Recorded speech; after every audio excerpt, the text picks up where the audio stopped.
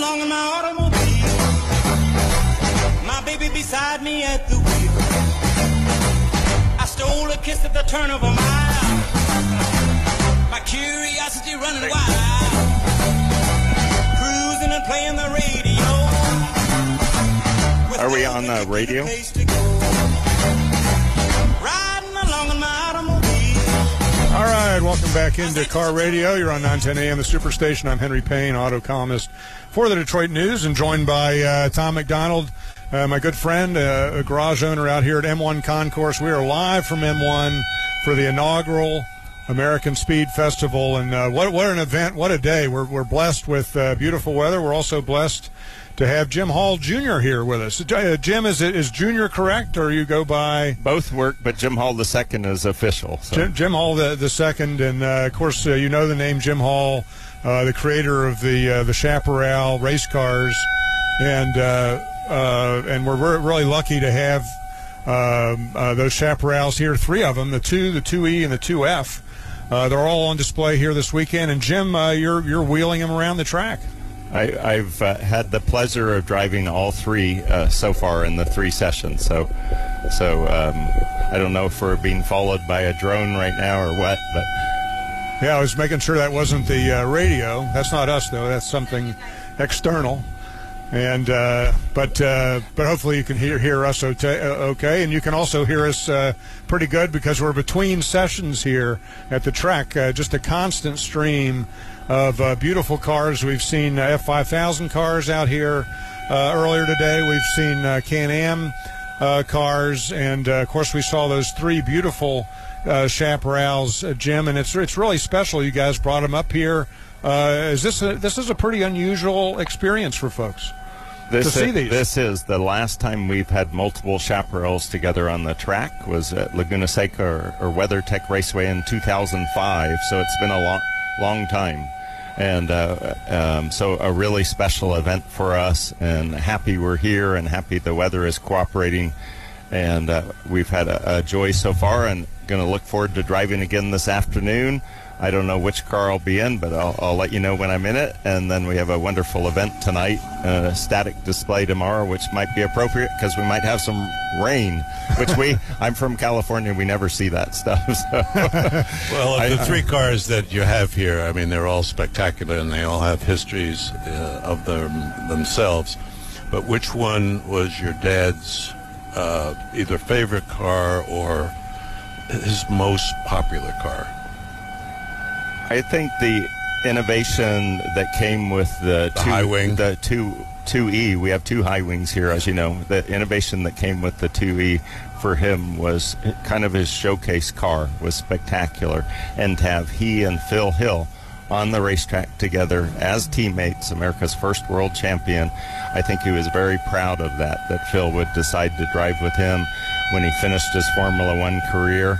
And they became best of friends, and I'm very good friends with Phil's son Derek Hill. So, and is his wife still alive? Yeah, Alma is. Alma, yeah.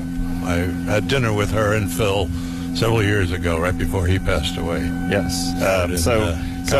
And to come to this track from the tracks I normally run in California, I'm pleasantly surprised that they've weaved in between all of these super duper for the fancy car. They weaved in a really nice racetrack. They haven't added almost any banking, so it makes it even more tricky. If you make a mistake, you don't have that banking to catch you. Well, we have 32,000 tires around this track. 32,000. And we don't want to reuse any of them. So yeah, don't want to engage any tires or right. guardrails. It's a tight track. This is not a typical track that the Chaparrals would have raced back in their heyday, but it's really special to have this right in the metropolitan area so people can come out and see these glorious race cars. Jim, just take us back to the history of Chaparrals. What inspired your father to get into racing? He's obviously a brilliant engineer. What inspired the Chaparral brand?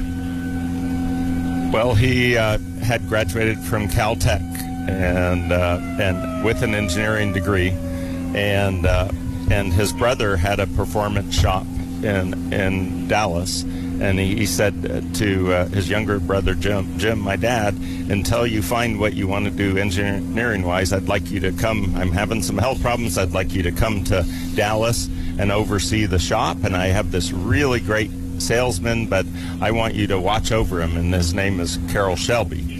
And is that right? And was the salesman for my dad's older brother's shop.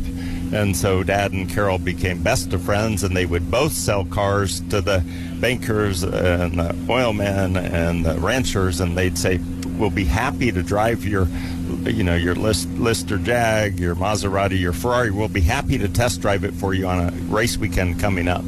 So Phil was really good on selling both the deal. We'll sell you a fancy car and we'll test drive it for you at a race. Yeah, that's that's quite a meeting of two of the greats in the sport.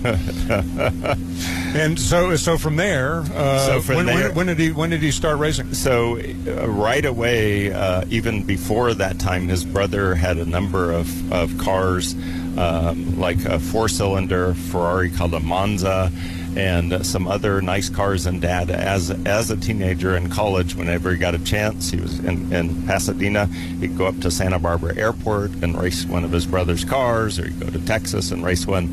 And then, as with that engineering degree, when he looked what was available, and actually had a car designed by Troutzman and Barnes, they were front engine in that day, and he liked it, but for some reason, the way my dad works, he thought maybe I could do it better.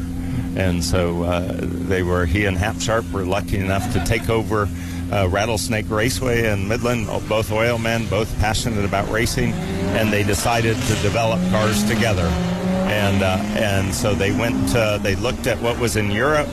They went to a rear engine car for their first car, very similar to the car we have here, the Chaparral 2B. And they started developing race cars together, and they had their own the fabrication shop, the manufacturing, the engine dyno, and then they could roll the car right out on a 1.9-mile, very, very fast racetrack that was right behind the shop. So Hal Sharp was sort of was the financing behind the venture, and your father was the engineer. Eventually, both of them, but Hap was ahead of him. He could turn almost anything to gold. So yes, he started out funding a lot of it, and Dad was able to too. And they were great friends, great teammates. So between Hap Sharp and Phil Hill and Carol Shelby, and even with Carol going to that other company, Ford, and they still remain great friends and wonderful competitors. Yeah. Where did the name Chaparral come? How did your dad come around? It came from the bird, the Roadrunner, and he liked the way the Roadrunner bird went beep beep and took off. And so if you notice in the Chaparral logo, the Roadrunner's in there. Ah, that's right. Okay. And then they were trying to decide between Roadrunner and Chaparral. So Jim, obviously a tremendous amount of development going on back then in the 60s as you cycle through the cars. You mentioned the 2, the 2E, the 2F, on into the vacuum cleaner car. There was a lot of innovation, a lot of regulation also. I mean, Can-Am was kind of constantly kicking these cars out because of their innovation. How did you get involved as a son? Have you always been involved in the company? Yes. When I was young, I would polish the cars and take care of the tires, and then as I became a teenager, I decided I would follow the race team, and the driver that made the largest impression on me was a guy named Brian Redman, and yes, he was a fabulous driver. One of the cars from the era that I worked on, the cars is Al Unser, and Al Unser raced with us one season and was a fierce competitor for us. The Vels Parnelli's cars that he and Mario Andretti drove were our biggest competitors. And now this is in India. This is in Formula 5000. Oh, 5000. In Formula 5000. In America, it was the premier series. There wasn't Can-Am at that point. We had people like James Hunt and Jody Scheckter and many, the David Hobbs. Who we just had on the program, won a championship, and many other people. And we raced from 73 through the end of that series, and then it switched back to Can-Am. Yeah. And then we did that a bit, and then went on to Indy cars. So, and the 80 Indy winner is here. so you Ray stopped Harris. at the end of Can-Am. I mean, As Can-Am started, Carl Haas was the teammate to my dad, and he took over the Can-Am, and Dad went to IndyCars, and then later Carl followed to the IndyCar. So the impression for me as a teenager was Brian Redman. He won 3 championships in a row for us. Only missed the first championship against Jody Scheckter because he had to skip a couple of races. He had a Jody Ferrari. Scheckter, he was South African. He right? was South African.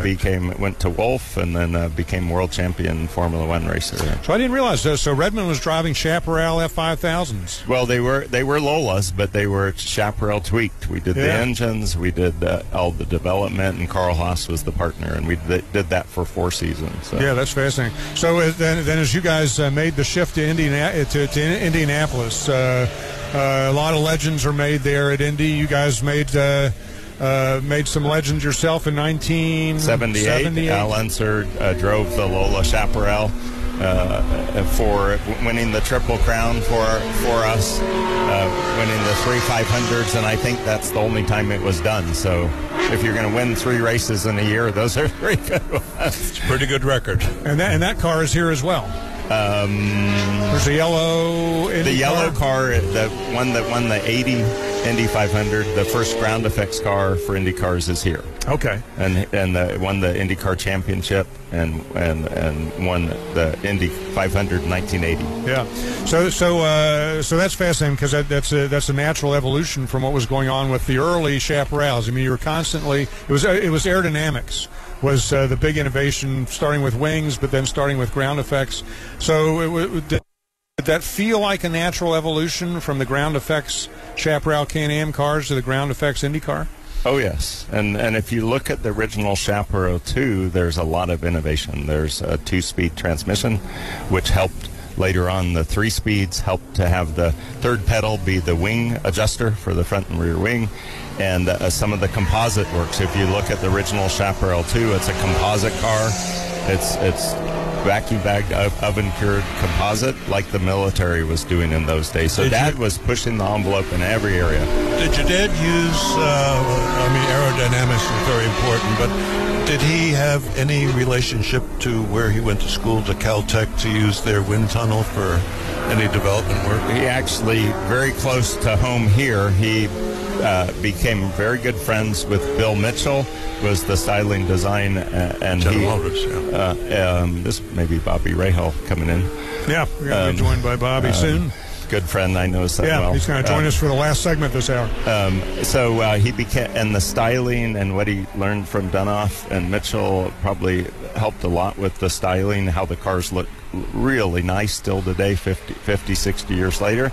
And then his very, very good friend, Frank Winchell, the head of Chevrolet engineering, they did some parallel projects together that are still secret to this day. So we have one of the GS2, GS2B, one of those cars with the museum, the parallel program that Chevrolet was doing out at Tech Center and stuff. What about the vacuum cleaner car? Tell us about that.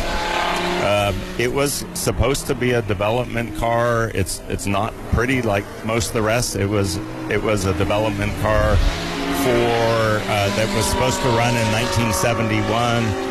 There was a real push to get it out, even in its development time. It wasn't a fully developed car, to get it out and get it running, because there was already maybe the rumor that it was going to be outlawed even before it could run.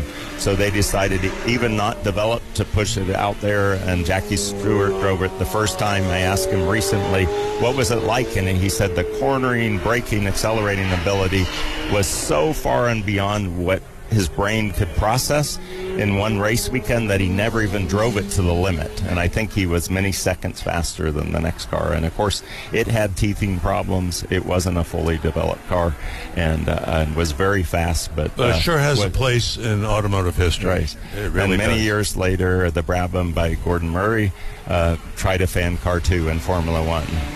We're talking here with Jim Hull II, who's brought these 3 fabulous Chaparrals up here to the American Speed Festival.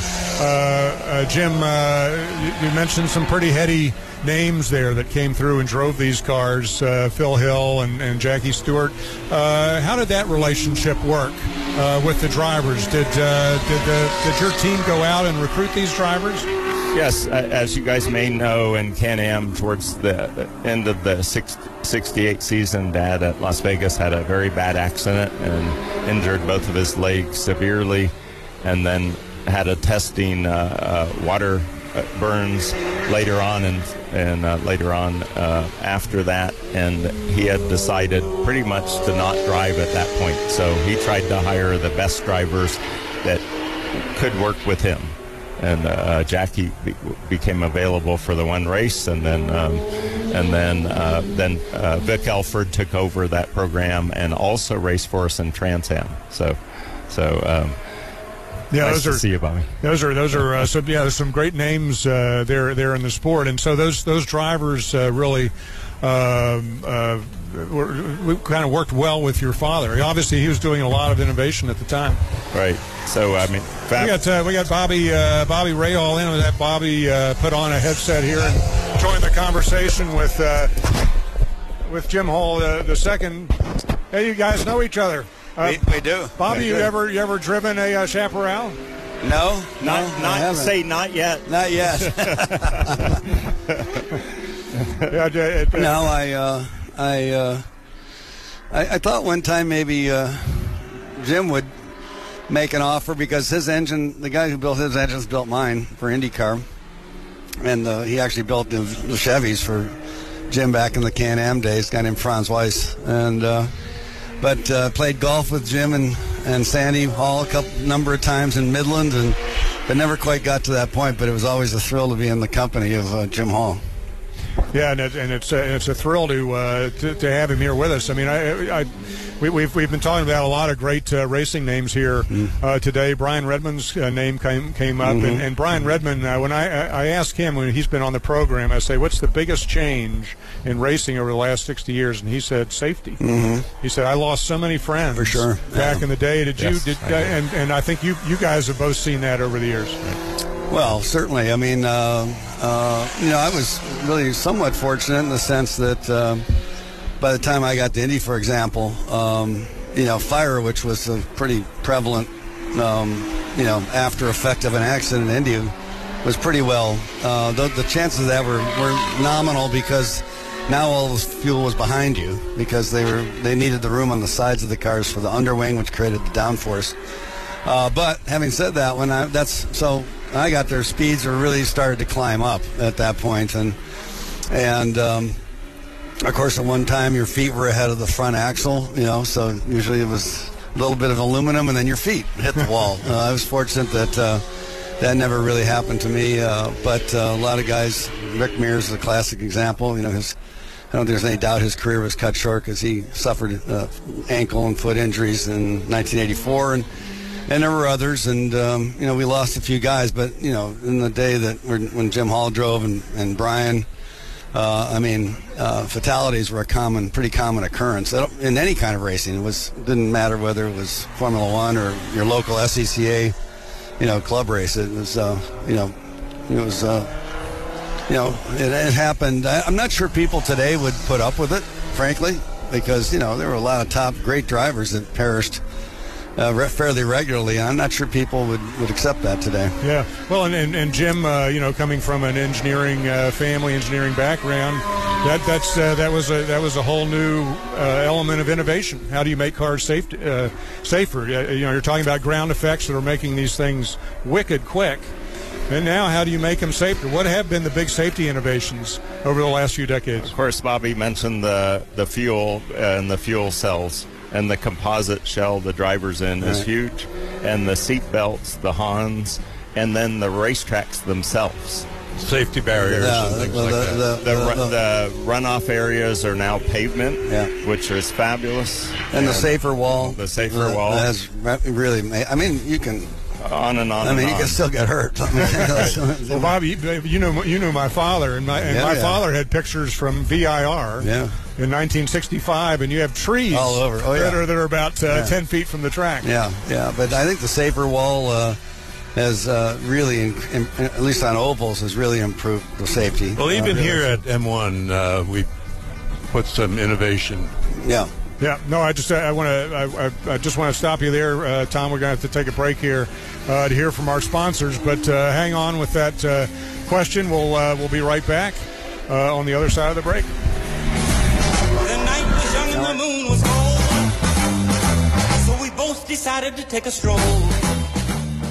The following message has been brought to you by the doctors of Horsley Foot and Ankle. Thick, dark fungus nails? We treat that. Those hideous bunions and hammer toes? We treat that. What about those thick corns and calluses? We treat that too. I suffer from foot pain and heel pain. We treat that. Even falls, breaks, and sprains? We most definitely treat that. Let the board-certified podiatrist of Horsley Foot and Ankle Surgeons treat all your foot and ankle needs. Call us today at 248-559-5200. That's 248-559-5200. Horsley Foot and Ankle is Metro Detroit's premier foot and ankle specialist. Make your appointment today. Call 248-559-5200.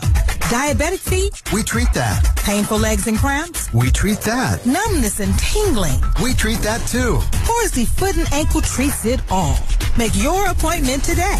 Call 248-559-5200. Mr. Softee toilet paper is manufactured in Detroit, Michigan with 2-ply 500 sheets and will bring long-lasting satisfaction every time. Quality is our goal, along with low cost, to give you the greatest bathroom experience. We've tested over 1,000 flushes, and it's septic-free, so you can flush with the confidence you deserve. For more information, visit our website at MrSofteeToiletPaper.com. That's MrSoftie toiletpaper.com. Are you drowning in debt? Struggling just to make minimum payments? It's not your fault. Serious debt can happen to anyone, but there is hope. Our debt-free program has helped thousands of good people just like you eliminate their credit card debt. Call us today and we will dramatically reduce your credit card debt down to just a fraction of what you owe. The call is free. The consultation is free. Take control of your credit debt. Take control of your life again. Call now to see how our debt-free program can work for you. Call 800-872-5230. Who else but 910 AM can give you this much excitement? I'm Henry Payne, auto columnist for the Detroit News Bureau on Car Radio. Full swing here on Saturday. Well, I just had a stream coming through here talking about cool cars, classic cars, hot rods, muscle cars. We got a great lineup for you today. Best car radio show in all of Michigan. Catch it all right here on 910 AM Superstation. 910, the Superstation. Detroit's only African-American talk radio.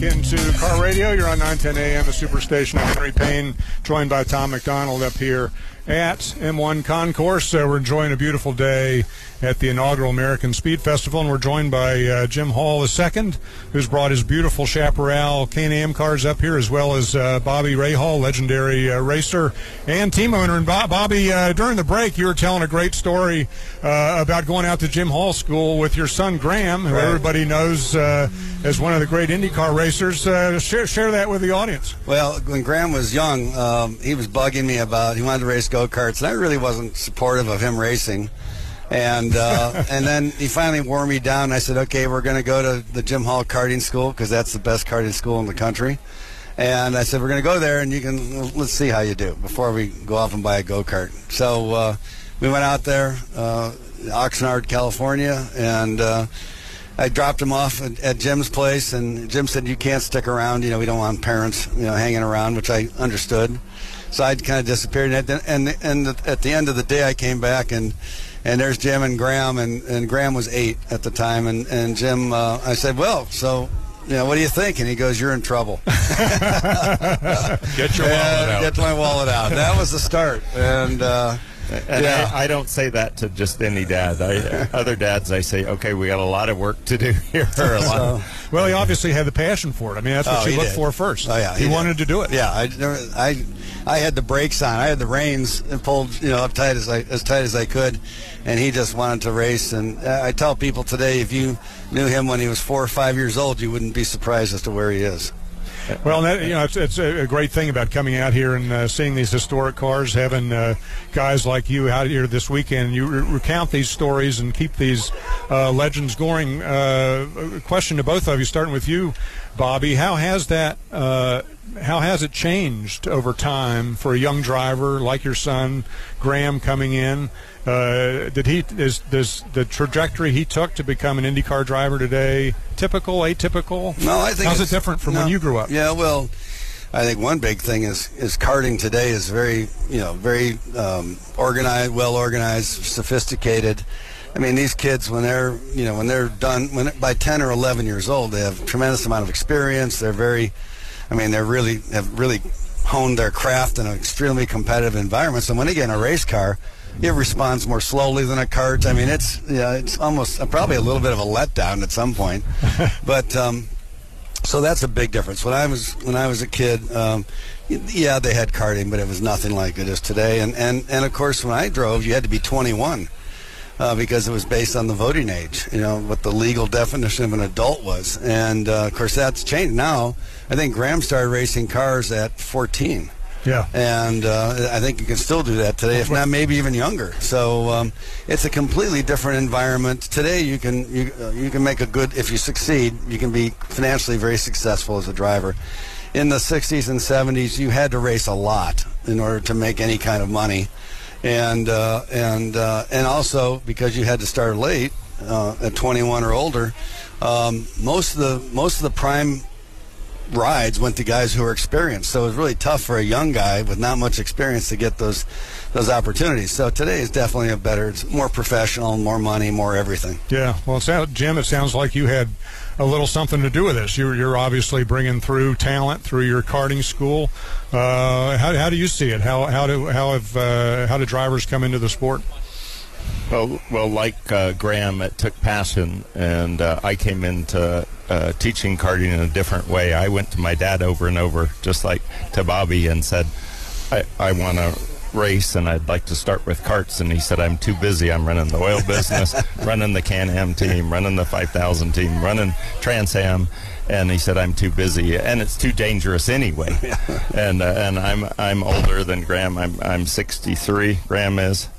I'm older than you. Graham. Oh, Graham's only 32. Yeah, so it's a whole different era, and I actually have another fun celebrity story. I was at the 70 Trans Am race at Watkins Glen, which we won. We won because we only changed 2 tires when it started to rain. I don't know if you know that. I did not know that, no. Penske had the fastest pit crew, but we only changed 2 tires, so we got out with and you had a great driver in it. We got out with Vic, who had a little rain experience and only a couple of laps left, so we won that race. During the weekend on Saturday, there were these other cars racing, and I went to get a hot dog or hamburger, and I'm sitting there, and Paul Newman is also sitting there by himself. And I actually complained to him that my dad didn't want me to be a race driver. How did he do it? And he said, well, I got pretty good at something else first and made a little bit of money, and then I started racing much later, but I have the best time. Yeah. And he and I built a relationship over time. So I started karting on my own with my summer's earnings, working for Carl Haas, Jim Hall, formed the 5000 team, took my money, started karting, and then I realized no one was teaching people how to do it. And I had been around the pro teams. I had assimilated a lot about it, of racecraft and about setting up vehicles and all that, and was able to, at my first nationals, to run right up front and do really well. And so I thought I would start teaching it. And had a fun career. Very different than Bobby's, very different than Graham's and my dad's, but had a really fun career. And Paul Newman just said, go make some money and then go have fun. And he was really nice. And he, over the years, like Bobby, he sent me a lot of students over the years. But Bobby, you partnered with David Letterman. I still am, yeah. He's still a partner. And I think David went up David, he used to come out to Jim's place. Yeah, when his show was on the West Coast, he'd come out. One time he came out in an NBC limo, and it sat there, and I'm like, what's the deal? He said, Jim, I lost my license. I got to drive something. So, yeah, David Letterman, and before they were partners together, when we went to Meadowlands, he shows up, and he said, I want to do this. I said, we already have 4 partners. It's not going to happen here. And Bobby was able to work. But David is a passionate fan, and just very similar to Paul Newman in the background. Is he so passionate. A decent driver? He drove a go-kart really well. I'll tell you a fun one. He told me one time I wanted to get him in a shifter cart that are just like driving a Formula One car, but shorter, tighter. Yeah. And I put him out in there, and he came right back, and he said, this is like trying to drive and tossing a salad at the same time. That was his analogy. That doesn't get much more violent than a shifter cart. All I know is...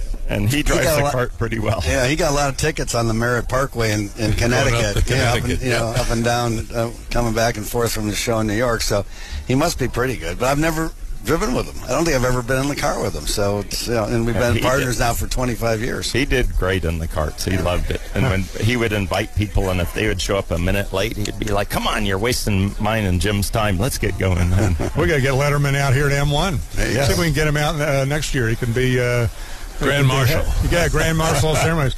So, Jim, we've been talking about your cars, the fabulous chaparrals that are over here. Bob, you brought some cars of your own. Talk about some of the historic cars you got here. I did. Well, both cars that I brought really struck a nerve with me as a kid. I grew up in the 60s, and Dan Gurney was a hero of mine.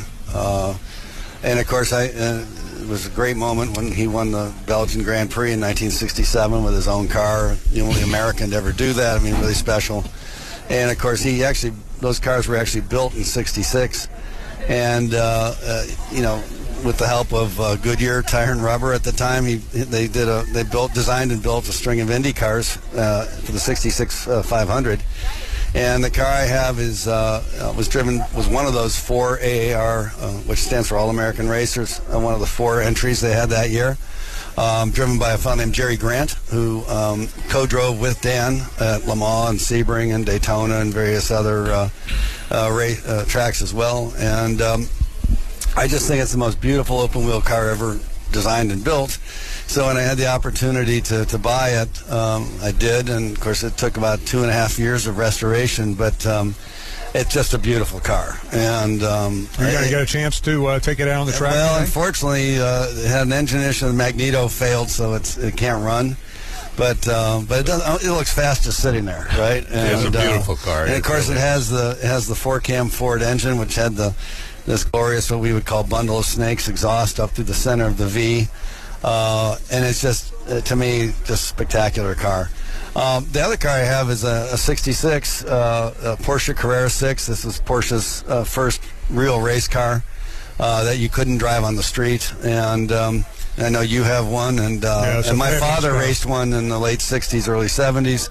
So I tell people after high school, after every day in school and high school, where would I end up after work? I'd end up cleaning it or doing something on his car. And so I had the chance to buy this Carrera 6 a number of years ago, and I just think it's a spectacular car, really kind of represents a great period of time of endurance racing in particular, in 66. Yeah, and that was the basis moving forward for Porsche's launch up into 917. Well, eventually, 906, right. 908, right. 910s. Right. Well, the 906, I think, was the first car where they actually won a major race overall. And, of course, right after this car, then as you say, each year, progressively, they more and more powerful cars. And then, of course, by 1969, 70, 71, they dominated that was racing. the Ferdinand Piëch motors. That's another, just to nice thing to wrap the bow in. I mean, it's their Piek as a young man who ultimately ran VW group. That's how he cut his teeth. This was his first car, really. Yeah. Well, the story goes, though, that he almost broke the factory with the money that was spent developing the 917s that they had to homologate with 25 cars. Yes, yeah. And there's a famous picture of those cars lined up for homologation and inspection. About half of them didn't have engines in them. Yeah. Well, at least there were 25. When Ferrari did it, there were about 10.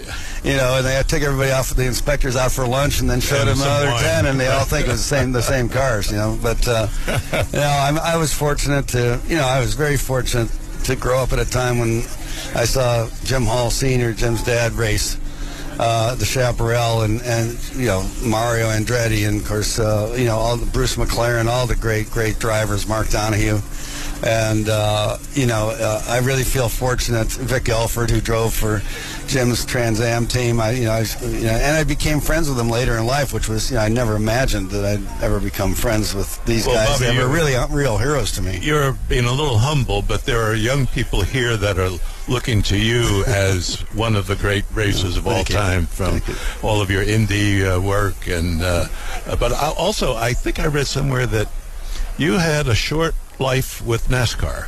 I did one race with probably one of the most famous NASCAR teams, the Wood Brothers, the Wood family, at Riverside, California in '84. So it was a road course. A road course. I didn't run the only kind of stock car type cars I drove on the ovals were when I was in the IROC series. But to drive for the Wood Brothers, their family, wonderful family, still racing. Unfortunately, Glenn Wood passed away, I think, a year or so ago, but Leonard Wood's still with us and is just a wonderful man. And their sons, Eddie and Eddie Wood, and they crewed the car I drove on in '84. And we didn't finish the race, unfortunately, but it was just a great experience. Very, very different from what I was used to, but still a great experience, and I feel fortunate for that. Yeah, back in those days, you drove everything, you just say. I want to ask you guys, as we wind up the segment here, the theme of the American Speed Festival is past, present, race cars, past, present, and future. Mm-hmm. Future these days, a lot of talk about electrification. Bobby, you ran the Jaguar I-Pace in a race series. Right. Talk about that experience and what you think about electric racing. Well, it's pretty quiet to begin with. Yeah, you don't have to shout. I am not, and I'm in the automobile business also. I am not a fan. Maybe I'm a bit of a dinosaur. But I also think that I don't think there's any one technology that's going to be the answer. There's not one magic bullet.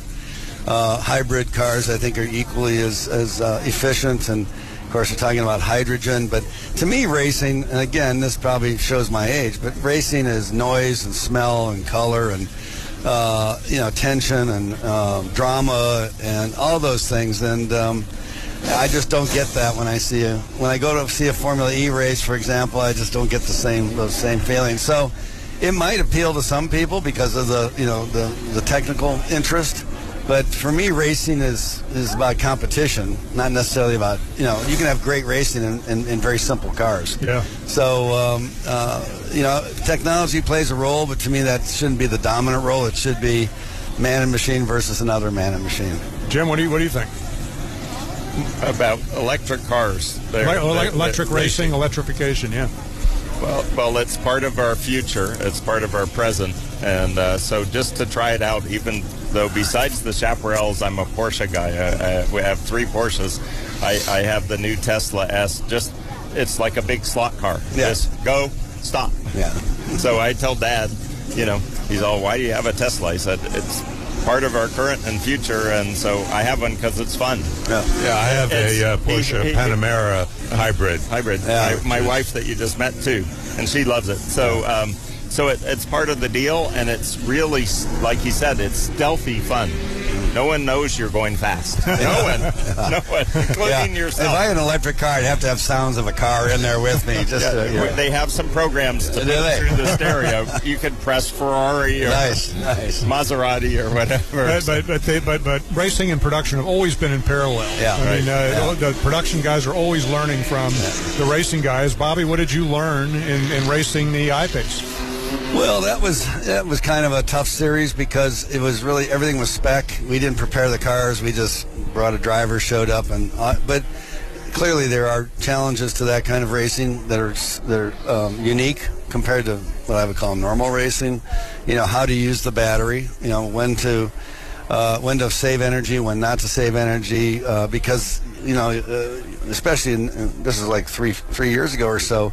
Battery strength is an issue, and how do you maximize what you've got and still and win the race? And it's just not by going the fastest you can go, because it won't make it. A lot of strategy, electrical strategy. There's strategy in it, and of course on the Formula E side, which was much more sophisticated than what we were doing, there's real art. There's a real art to it for sure, but in the end, it's all about how do you win and be able to save your battery and save the power when you need it. And I just did a totally different program. I did a 10 racetrack time attack with electric cars. So all we did is go out and do one lap and come in and see what kind of time we could do. Is this with the Teslas? This is with the Tesla. Is this the Model S or the Plaid? We did the 3 Performance. This was earlier in the year before both of those were out. Yeah. So we set 10 track records in a month. So, that's and fun. you just go out and do one lap. Yeah, no battery problem. Yeah, no, and Graham. That's fun. My son Graham had the Taycan, the new Porsche, and he said it's the fastest street car he's ever driven. I mean, it's unbelievable. So they go fast. Yeah. Well, we'll see where it goes. Not for long. Not for long. Yeah, no, I have a Tesla, and I take it out on this track, and a mile and a half around this track takes 6 miles off the battery. So it really drains the battery.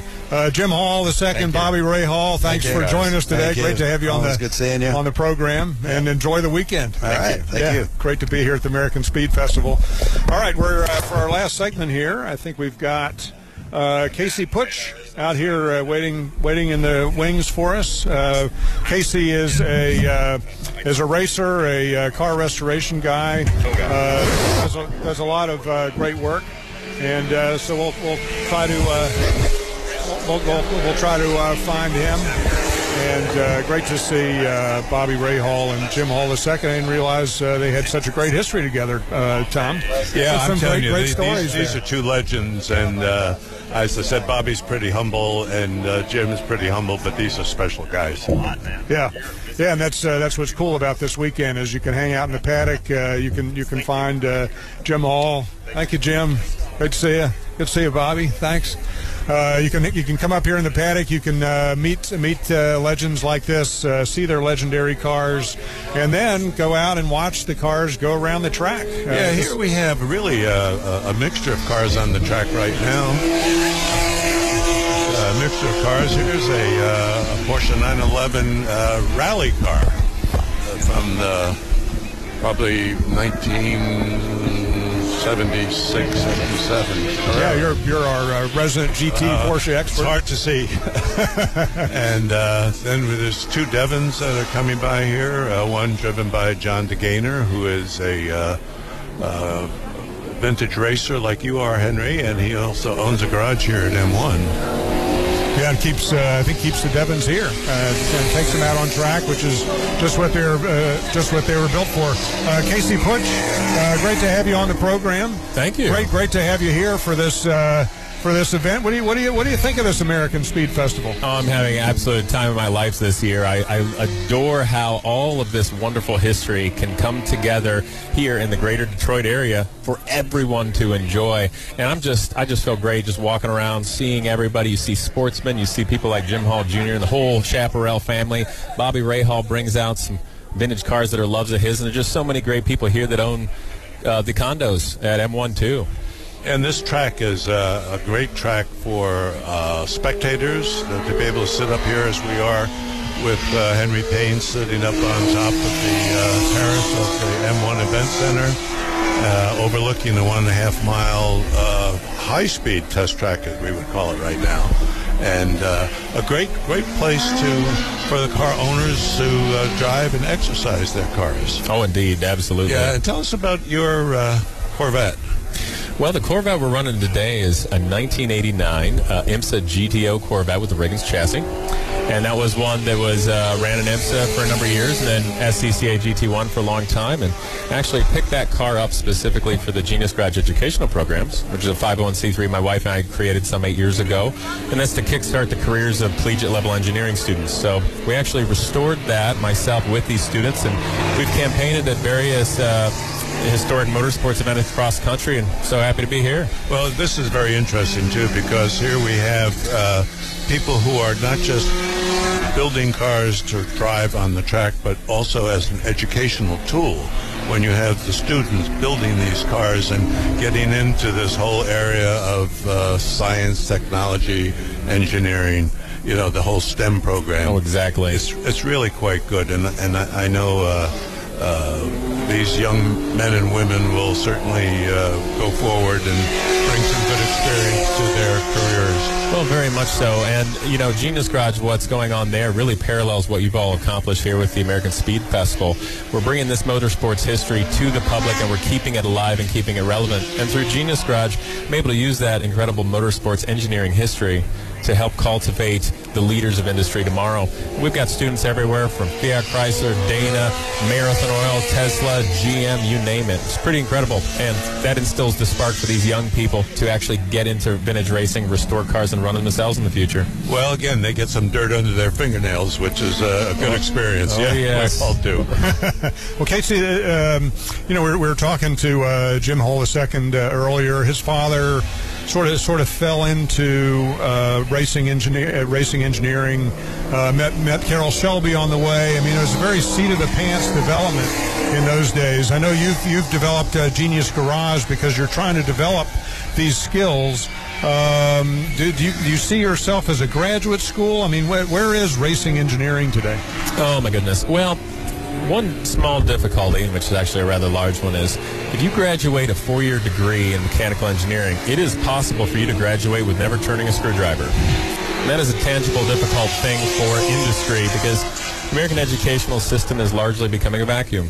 And it does what it does well with the theoretical classroom aspect, but we can't lose sight of the practical application. And what I found with Genius Garage and Motorsports is when you can bring young people together as a team, and they get to work on themselves as a team, their interpersonal confidence, their ability to work together to solve a common goal of racing and motorsports where the engineering matters. You don't get a second try. You got to do it right. It's a very real world. So it really it's a crucible. We forge those young people into, you know, the best versions of themselves that are going to hit the ground running in industry.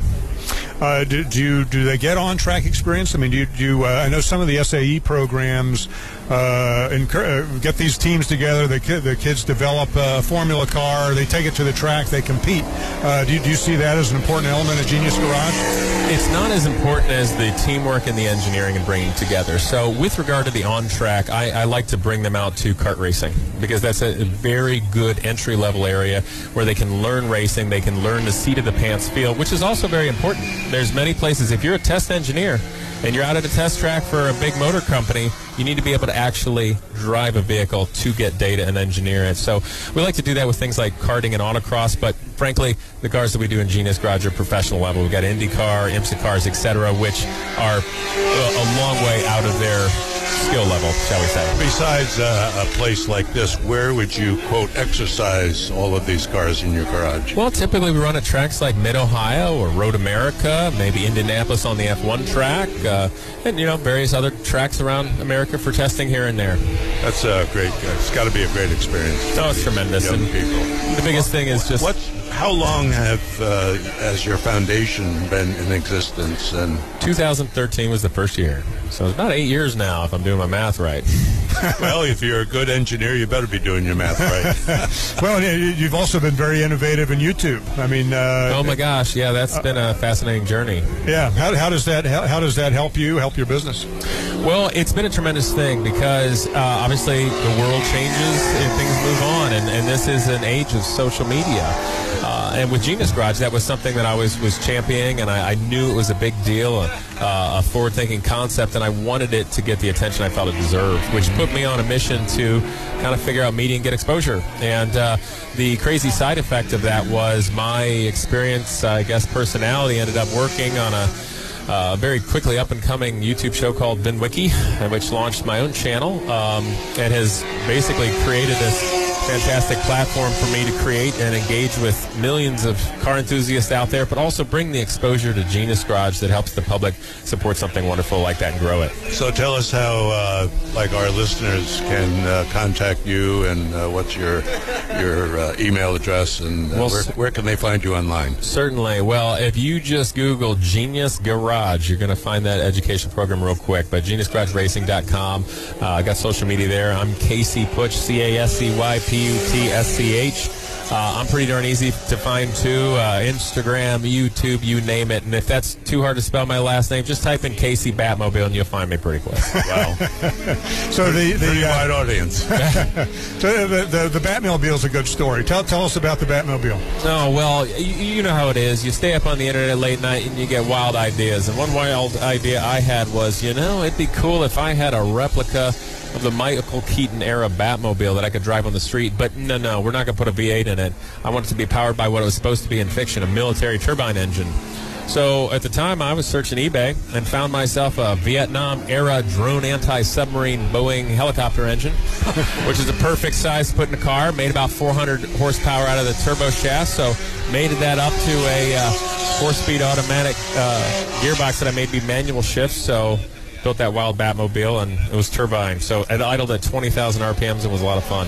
You'll have to bring that out here sometime. The owner of this station owns a Batmobile. Does he? From the TV series. And yes. You guys could bring two of them out. That'd be quite a sight to have those together. That would be very cool. Around this track. I come out here, and it's hard for me to get past the chaparrals. I mean, seeing those three cars together is truly extraordinary. What gives you goosebumps walking around this place? What cars do you like?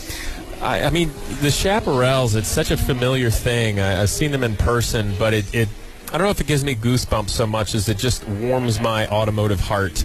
Having them being out here, being prepared, driven, all the nice people, and we're all here racers together. So, racing can be a very competitive place. Even when they tell you not to. Yeah. So, racing can get very, very serious, and to a point where maybe it takes away that childhood love that we all fell in love with motorsports with. And here, the American Speed Festival really has done an awesome job of creating an environment where we can all stoke the fire of that childhood love for racing. Well, that's a great explanation of it, and I can tell you, as a garage owner and a member of the M1 Motorsports Club, we're just absolutely thrilled to see people like yourself out here and hear your stories, but see the cars on the track, and not just look at them like as a museum piece, but now this is rolling art. Yeah. And noisy rolling art. Very much so. So Casey, the Tom did a lot of development work on the Mazda Club Racer, the little MX-5 Club Racers. He's got one in his garage over here. And there's MX-5 Cup car. And yes. There's probably not a greater contrast in motorsport between a V8 powered Corvette race car like you have and a Mazda Cup car, but that's how a lot of people get into racing these days. Very much is so. With Mazda. It's through the grassroots efforts. Yes. Mazda likes to say that on any given weekend, there's more Mazdas being raced than any other car. Indeed. Actually, a year ago, I got to test an MX-5 Cup car in Mid-Ohio. I have one over here. You can test it here. I'd love it. Well, it was challenging, it was rewarding, it was fun, and I think it's something that works for anybody of a skill level. And exactly. And when you these Cup cars racing. I mean, if you're in third place coming towards the finish, you're going to win. I mean, these guys come across 3 and 4 abreast sometimes. It's the most exciting racing I think there is out there right now to watch. And it's a great school, if you will, for people going forward. Mazda has a program used to call the Road to the 24. Yes. Which started with started with Spec Miata, then went up to MX-5 Cup car, and then going up to prototype. Yeah, and if I'm not mistaken, forgive me, but I think the MX-5 Cup Series had a rather fabulous cash prize, even more so than a lot of high-end racing. Like $100,000 scholarship. Oh, it was wild, yeah. $200,000, yeah. Yeah, no, it's tremendous that Mazda puts that kind of money into racing, and it's affordable. It's a way to get people in. It's great to see those Cup cars. Gentlemen, we're out of time. We're going to wrap up the show. Casey, great for you to be here and take us home. And neat to see you, Tom, here with the American Speed Festival for the first, and the first of many to come, I hope. Well, we hope that you can be back here next year, Henry, and maybe you could bring some of your cars and put them on the track. Yeah. Henry owns a beautiful Porsche 906 and a 904. Yeah, I got some nice Porsches, some quick, more modern Lolas, so I got to get them out of here. Your father was into Porsches. That's how I know you. I remember when I first started vintage racing, you and your father were out. That's right. Yeah. We raced a lot of Porsches together. I can't wait. He's no longer with us, but well, he's a very nice man. Yeah, he's a very innovative engineer to boot. I have to say, was that you or your father that lost the throttle cable in your Mercedes and then used shoelaces and your hand outside the window to get to Mid-Ohio? That would be my father. Was it? Yeah, very innovative guy. Innovative man. I love it. Guys, thanks for having me here. I can't wait to come back in the future. Casey, thank you. Tom, thank you. That'll wrap it up for us today here from M1 Concourse, the American Speed Festival. Great start to this great program. We hope to be back here next year. Have a great weekend, a great day. This is Henry Payne. Keep the shiny side up.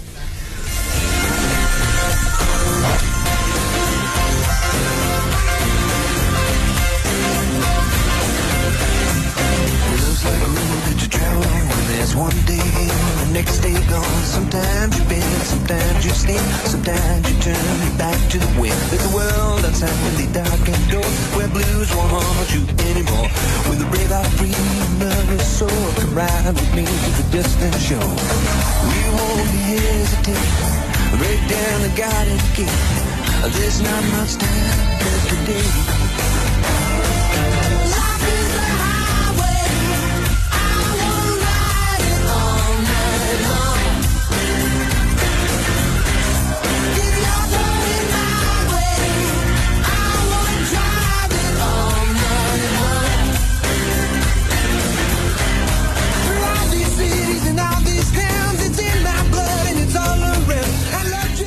Are you a business builder looking for support to solve issues related to business strategy, e-commerce, operations and processes, marketing, or finance? If so, check out the TechTown Training Series and access free on-demand video workshops led by subject matter experts. TechTown Detroit is a nonprofit business support organization, and we want to help solve your hot-button business issues at your convenience. Sign up for our free on-demand training series at techtowndetroit.org/training series. Again, that's techtowndetroit.org/training series. Get a basic understanding of business management, marketing, operations, financing, legal, and so much more at TechTown Detroit. The TechTown Training Series is made possible with support from the Walters Family Foundation. Detroit Affordable Housing Task Force and co-sponsor Detroit People's Platform invites the Detroit community to our Affordable Housing Informational Fair on Saturday, October 9th, 2021 from 1 p.m. to 3 p.m. at St. Matthew's and St. Joseph's Episcopal Church parking lot located at 8850 Woodward Avenue, the corner of King Street. The special guest speakers, President Pro Temp Mary Sheffield, 13th District Congresswoman Rashida Tlaib, and many others. Some participants will receive a free box lunch and visit the community resources tables. We believe all Detroit children and families deserve a safe, affordable place to live and call home. The Detroit Affordable Housing Task Force and DPP goal is to increase affordable housings. This is the City of Detroit's housing department job. As you know, The city of Detroit has been in a severe affordable housing crisis. Many Detroiters cannot